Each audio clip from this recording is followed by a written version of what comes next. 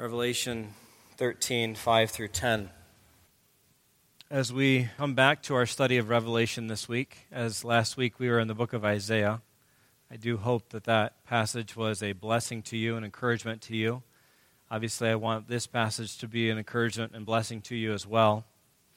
But as we begin, again, our study in the book of Revelation, I want to go over a few things that I think will be helpful for us as we study this book, because I believe that there are ways to study this book and understand this book that aren't as helpful for us.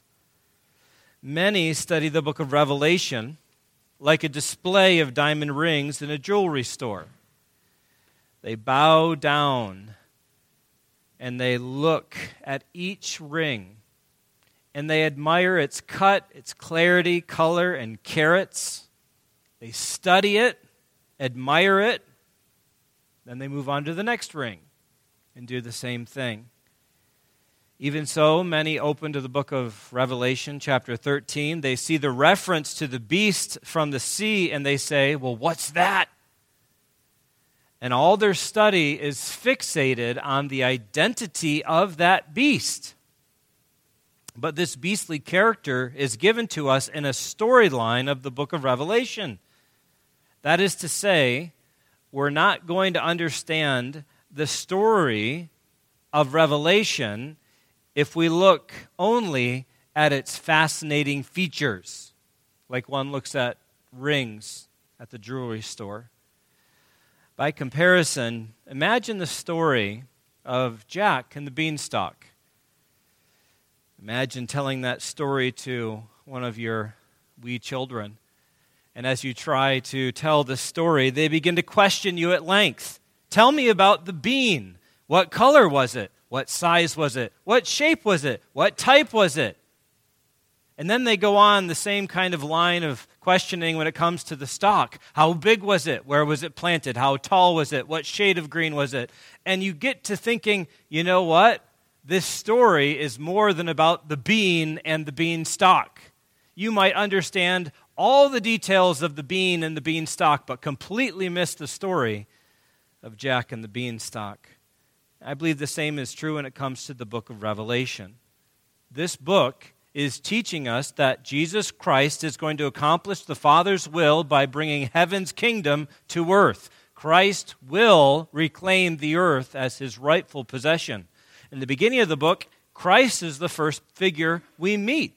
He's the one that John sees. He is the one walking amongst the 7 lampstands, the 7 churches. And in so doing, he is directing and guiding his people, chapters 2 and 3.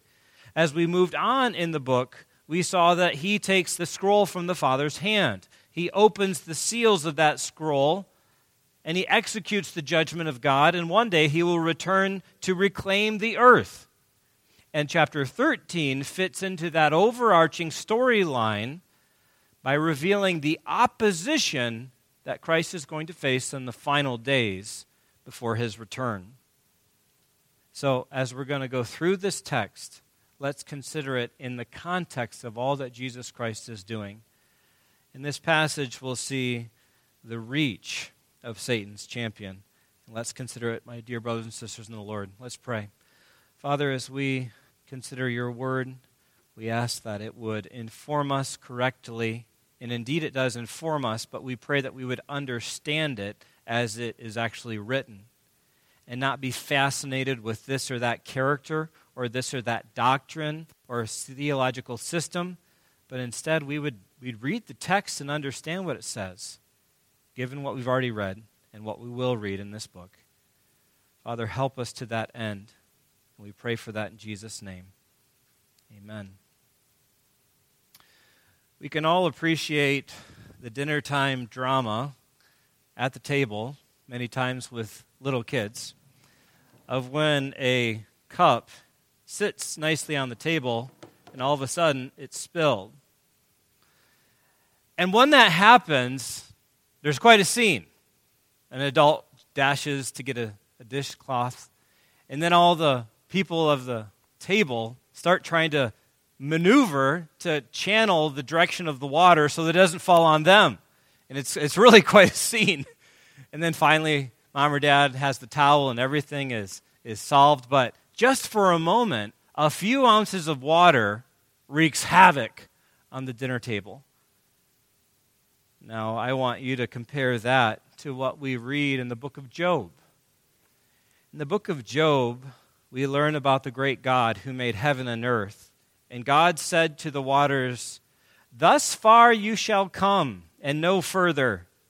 And here shall you proud waves be stayed." Those masses of water, not little ounces, cups of water, but the waters of the globe. He has established how far they go. He's established the shoreline. And that is something altogether different than us feebly trying to stop water from getting everywhere on the dinner table. You see, God has the kind of authority, the kind of power to stop the powerful seas of the earth, one of the most powerful and destructive elements in the earth. But reflect with me for a moment as we think about the sea. From the sea, we also find floods, tsunamis, hurricanes cause the seas to go beyond their regular boundaries. Those things are frightful for us. I'm guessing you've probably had the same dream that I have of the big wave. Maybe you've had that dream of the big wave that you couldn't get away from. We get afraid. We don't like when boundaries are crossed. But the point is, God is still in control of even the seas. And even during catastrophes, when the seas go beyond their bounds, God does not allow them to go farther than He determined to allow them to go. The prophet Amos said this, "Does disaster come to a city unless the Lord has done it?" The answer, of course, is no. God allows disaster. He's the one ultimately responsible. He is the one who is in control. And as we turn to Revelation 13, we will see that one day God will allow an individual to devastate the earth. Revelation 13, 1 through 4, we see first that Christ described the rise of Antichrist. And even before that happens, Christ knows and reveals the rise of Satan's champion. He says that it's happening, but that shows us that he knows that it will happen. He reveals his identity in the first two verses and the fact that people are going to idolize him. They will worship him. And that will be because he was assassinated, it says slain to death, and then he would come to life. And that would amaze all the people. And in response, they're going to confess that the beast is incomparable and unstoppable. They say in verse 4, "Who is like the beast? And who can fight against him?" Their thought is, there's no one like the beast. And that's the concept of holiness. There's no one like our God, holy, unlike any other one. And they will say of the beast, he is incomparable. They'll say he's unstoppable. And their perception is that no one can conquer this beast. And the overarching picture of Revelation is this is an epic story that is being set up for us. But it is an epic that is true, but that has not yet taken place. And that is to show us the fact that God can reveal this beforehand, shows us that he is in complete control of this one who will rise to power in the end. And that's supposed to encourage us that everything that's going to happen is under God's control. Now, we know this in part is the case because of the original audience of this book. I want you to think just for a moment back through what we've already studied in the book of Revelation. Have there been times that Christ revealed something that would happen in the future to the people of God? Of course, in chapter 12, we saw that the dragon was going to pursue the woman and pursue the woman's offspring. We believe that that is going to be future. That's going to happen. We know from chapter 11 that one day there will be two witnesses who prophesy for 3.5 years, and one day they will be slain. But can you remember back to even chapters 2 and 3, where Christ foretells something that will happen specifically to a church? And hopefully you can think back to the church of Smyrna. The church of Smyrna in chapter 2, where Jesus said to that church, "Do not fear what you are about to suffer. Behold, the devil is about to throw some of you into prison, that you may be tested, and for 10 days you will have tribulation. Be faithful unto death, and I will give you the crown of life." Now, can we just take a moment and imagine what it would be like to have gone to the church service in Smyrna on that Sunday and heard that passage read? You can perhaps imagine that some of the people there would have been tempted to change churches because they didn't like that message. But of all the true believers, imagine them hearing that Christ had said that's what was before them. Consider what they would face, how long it would take for it to happen. 10 days, and that's it. And then hear what Christ promised: "I will give you the crown of life." You see, like a doctor assures a patient who's going into a surgery, it's going to be okay, you'll come out. So Christ assures his faithful witnesses that he will give them the crown of life when they close their eyes in death. He comforts them. He tells them what is going to come. Even so, Christ describes the rise of Antichrist. He can do so because he's all about it, and he is in absolute control of it.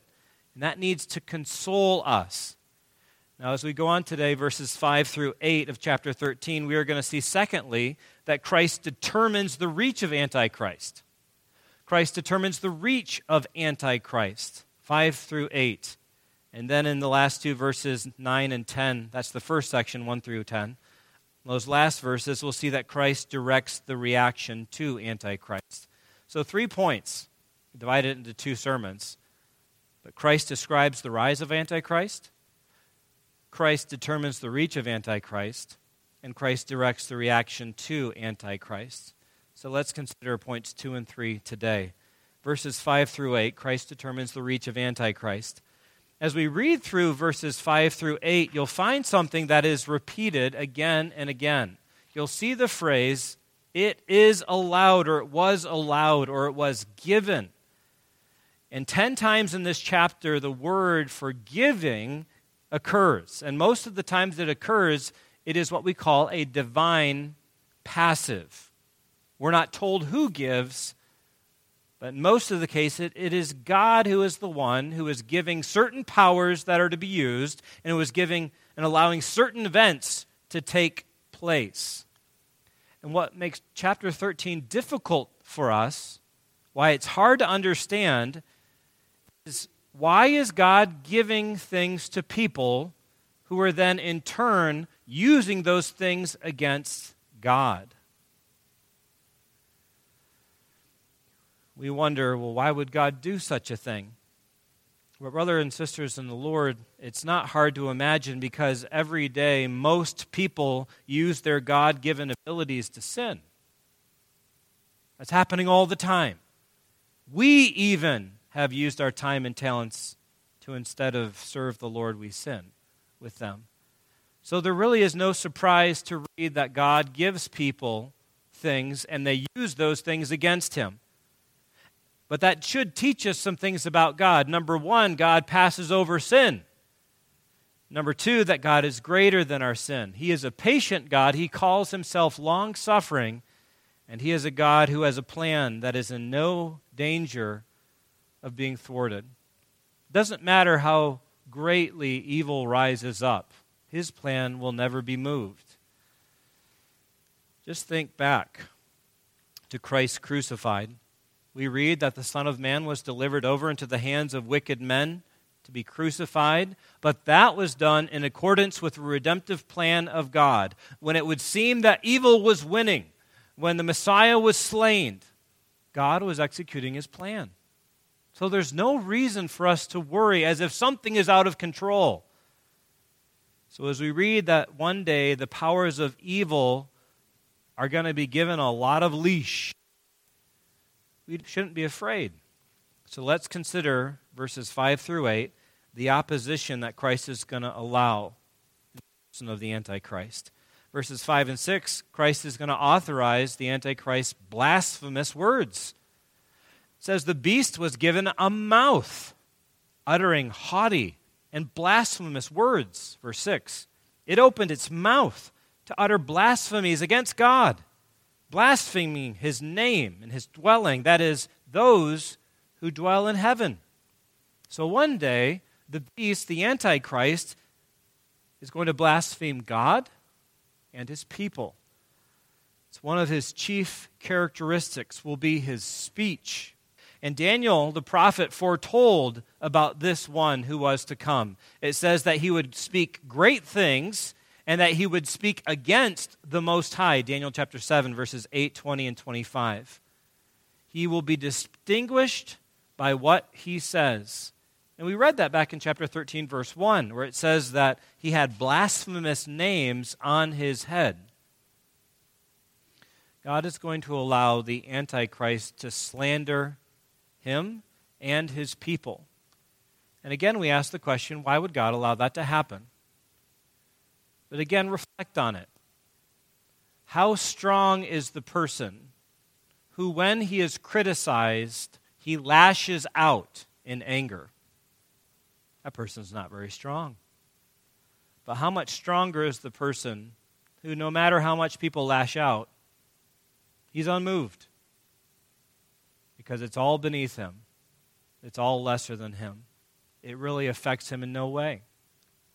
You see, God is willing to be slandered.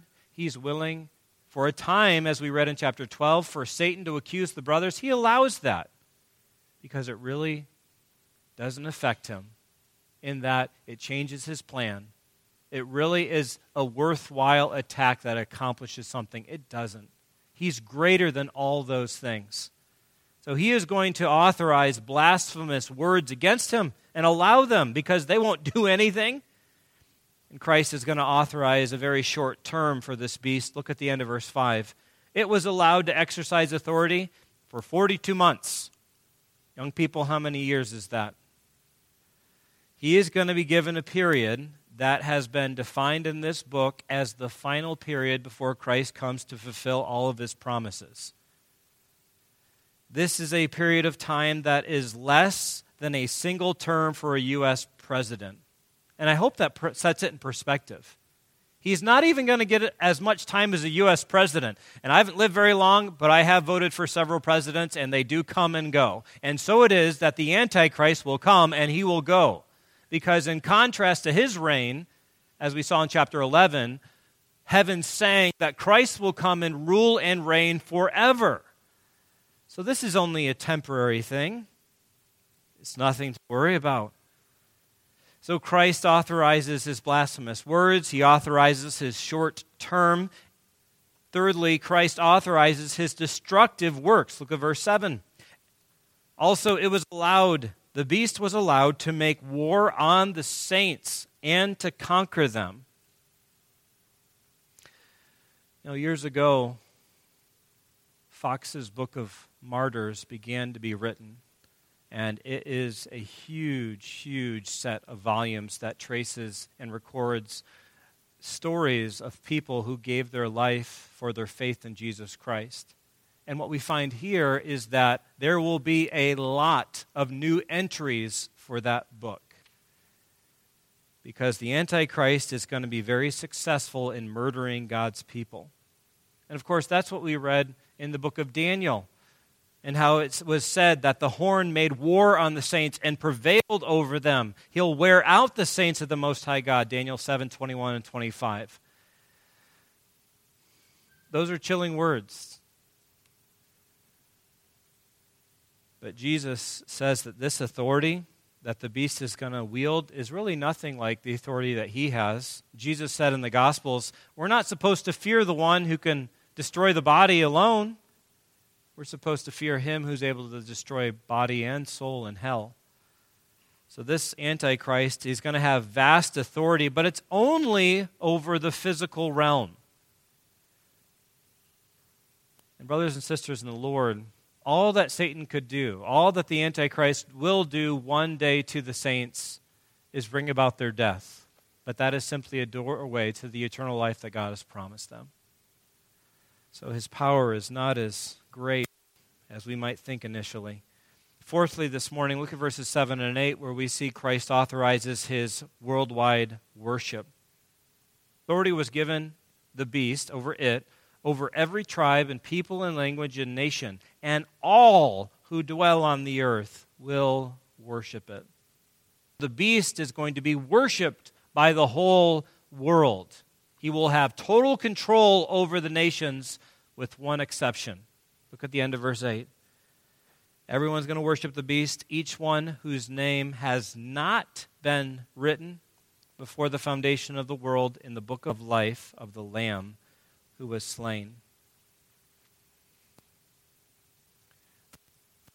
That is to say, there are names that have been written before the world was created.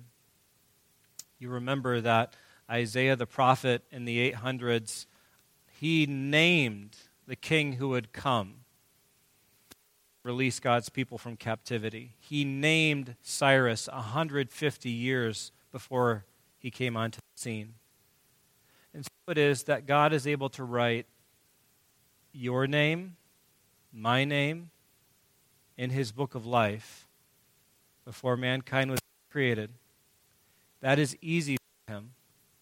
But what this shows us is that some names are written, some aren't. And those who aren't written, they will worship the beast. I want you to see 2 points from this. Number one day there will not be 3 or more options for mankind to choose. You will either worship the beast or you will worship the Lamb. You will be true to the beast, you will be true to the Lamb. That's it. No alternative option.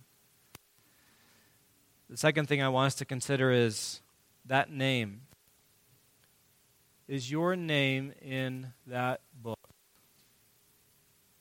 Because that is what truly matters. And you can know if your name is in that book by where your allegiance is today. If your allegiance is with the Lord Jesus Christ, then your name is there. And you can have great confidence. You can have great confidence that you will remain faithful to God. Why? Because he chose you long ago, before mankind was even made. But those who aren't written there, they will worship the beast. And God is going to allow that to happen. We've seen this morning so far that Christ describes the rise of the Antichrist, and he determines the reach of Antichrist. As we move to the final verses of this section, verses 9 and 10, we see that Christ directs the reaction to Antichrist. How should God's people respond? Well, God's people should receive what Christ has revealed about what is to come. Look at verse 9. If anyone has an ear, let him hear. Now, I see a whole lot of ears today. But I think that the point is not simply, do you physically have ears, but are you willing to listen to what God is saying and believe it? That's the point.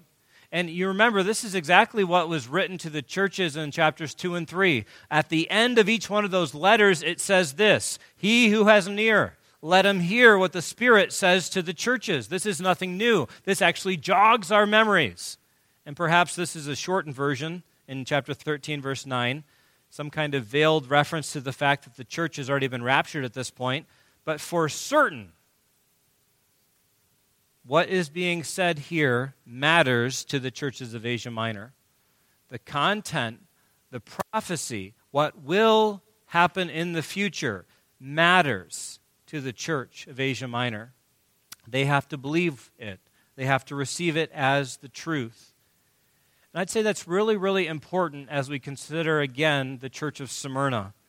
Remember, the church of Smyrna in Revelation 2 was the one that faced imminent danger. They needed to perk up their ears. And by extension, we have to perk up our ears because we likewise are a church of Jesus Christ. You know, there are times that people falter. Parents, we know that there are times that our children falter and fail because they don't listen to us. And likewise, when the Church of Jesus Christ does not listen, they falter and fail. So here is a call to God's church to listen and to receive what God has said. And he goes on to say that God's people must persevere in verse 10. Here is a call for endurance and faith of the saints. Here's a call. You say, what's the call? Well, I'm going to read that in a moment. It's the beginning of verse 10. But the reason that I read the end of verse 10 is it tells us how to understand the first part. God requires two responses. He requires endurance and faithfulness. And they're essential given what God is going to allow in the lives of believers. Verse 10, if anyone is to be taken captive, if anyone is destined for captivity, to captivity he goes. If anyone is to be slain with the sword he must be slain. You see, God's people must endure the difficulties that he allows. Let that settle in for a moment. God's people must endure what God allows to happen to them. You know, it might be tempting to think that we will be some kind of tribulation force against evil, and our responsibility then is to rid the world of evil. But we read this text and realize one day God will allow evil to have its day, and there will be nothing that we will be able to do to stop it. There will be no political push or social media post that we can do that will hold back what God is going to allow. So instead of calling for revolution, instead of calling for us to take up arms, God calls his saints to endure hardship for him. When it comes to our Christian faith, we're not supposed to raise our fists and fight back. Instead, we're supposed to hold forth the gospel. Remember what the Apostle Peter said. If you're insulted for the name of Christ, you are blessed, because the Spirit of glory and of God rests upon you. Brothers and sisters in the Lord, we have the prospect of facing more opposition to Christianity in America than we have previously, perhaps. Given that point, we need to have the right mindset about how we face those who oppose us. Not just oppose us, but us as Christians, as followers of Christ. Are we going to have the mindset that we truly believe in our hearts that God is the one who guides us through the valley of the shadow of death, that it is God who prepares a table for us in the presence of our enemies? The point is, don't fight the circumstances that God has decided for you today. He might decide, and he one day will decide, incredibly evil circumstances. But what we must do is endure for Christ's sake and for Christ's glory. That's what we're called to, is to endure it. And to do so in such a way that we are joyous to be able to suffer as Christ suffered.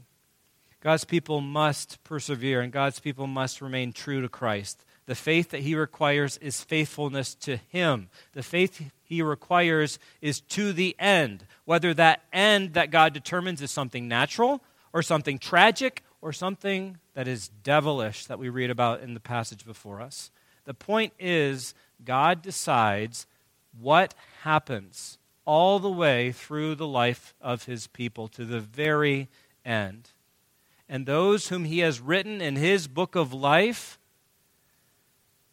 they're going to endure by his grace. So trust him.